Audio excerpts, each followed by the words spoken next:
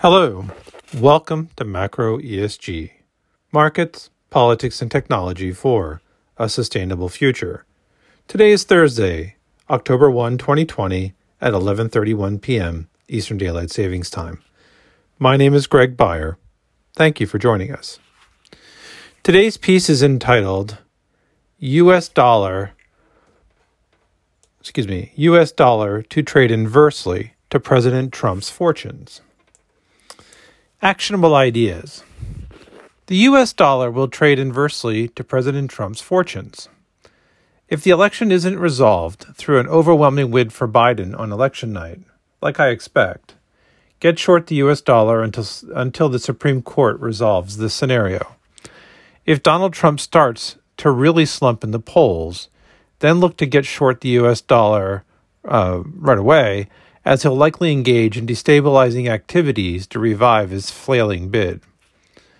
If Donald Trump is unable to carry on the election because of the coronavirus, then the U.S. dollar is a buy. I made a mistake. I may have gotten President Donald Trump wrong from the start, blinded by my own limitations of viewing the incentives of an American national leader in terms of traditional political theory, a desire to hold on to power, rule number one.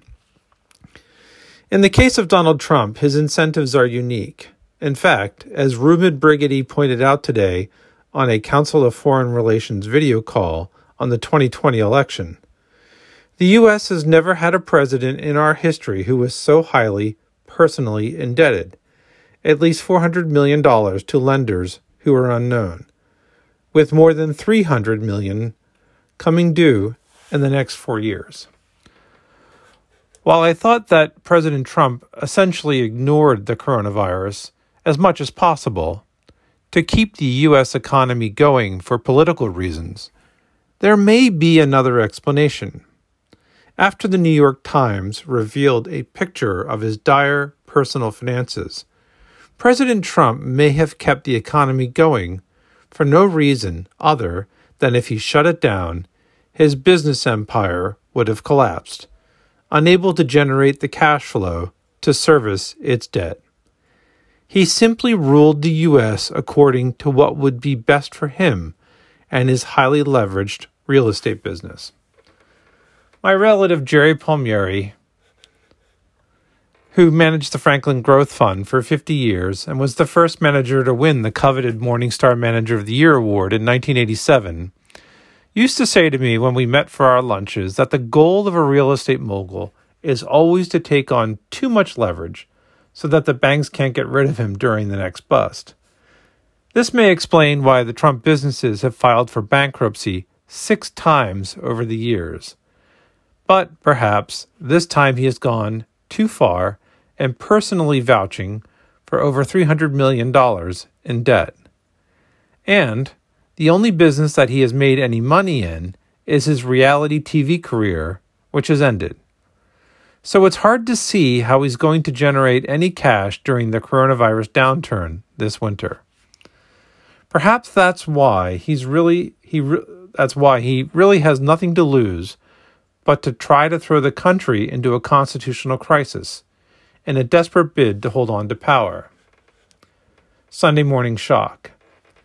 It was utterly surreal to hear Fareed Zakaria state this past Sunday morning on his CNN policy show that this may very well be Trump's path to staying in power. In May of 2017, I had lunch with a senior fund management executive and said that I thought that Donald Trump would create a financial crisis for the United States. After all, he had filed for bankruptcy numerous times, as real estate moguls do. It simply is pattern. Why should anything change? If the U.S. is thrown into crisis, I believe that the U.S. dollar will dramatically depreciate. While the U.S. dollar has always been a haven of safety, the simple truth is that if the country is torn apart, just like the dollar began its precipitous summer decline with the death of George Floyd and subsequent protests, it will crash. Why should other nations hold dollars when the U.S. can't even hold a simple election and transfer power smoothly, as the U.S. has always done. Please see If George Floyd's Death Killing the Dollar for more on how this event set off a quick 7% depreciation in the dollar. A dramatically falling dollar may be just the feedback that the U.S. political system needs to come back to reality. Perhaps particularly the U.S. Supreme Court. I believe that Americans are going to snap out of this bizarre moment and return to their senses, either through rejecting his extreme antics, which are likely to become more attention-seeking as we get closer to the election, or through the U.S. dollar starting to dramatically break down if the political travesty takes place in the Supreme Court of yet another election being decided there. In other words, the market may say to Donald Trump, "You're fired," as a break in the U.S. dollar could cause the U.S. equity market to break too. Donald Trump will lose. I believe that Americans are going to come out in surprising numbers and vote against him. I believe that he will lose overwhelmingly on the election evening. It will be a surprise upset like Humphreys in 1968. He has gone too far, and the electorate will push back. Moreover, most people are not better off than they were in 2016. He barely won in 2016, and I don't believe that his support has increased since then. It has weakened, as a politically astute Texas oil man pointed out to me. And if I'm wrong about the election, then a crashing dollar will be heard in the Supreme Court, and the justices will realize that the U.S. is on the line, and sanity will return to the U.S. government. If the U.S. dollar is in crisis, the Supreme Court will not vote to keep Trump in, because if they do, then they will have just invalidated the court as an institution. President Trump will bring Washington back together to tackle climate and China. We are on the verge of starting a new transformational era with the election of Joe Biden.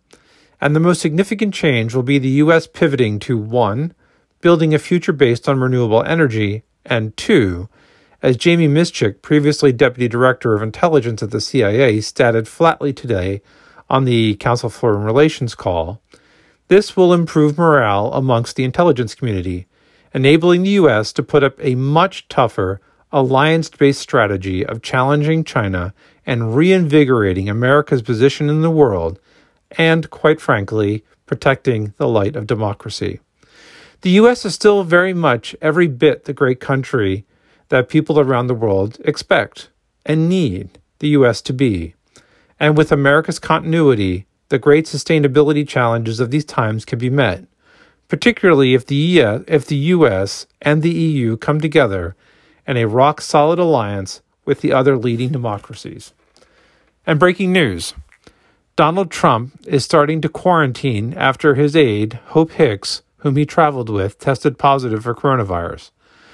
Well, as Boris Johnson barely survived his run with the virus and was cared for by 2 nurses who were both, ironically, immigrants because he ran on an anti-immigrant platform, we shall see what fate has in store for Mr. Trump. Thank you very much for joining us. I wish you a very healthy, safe, and good day.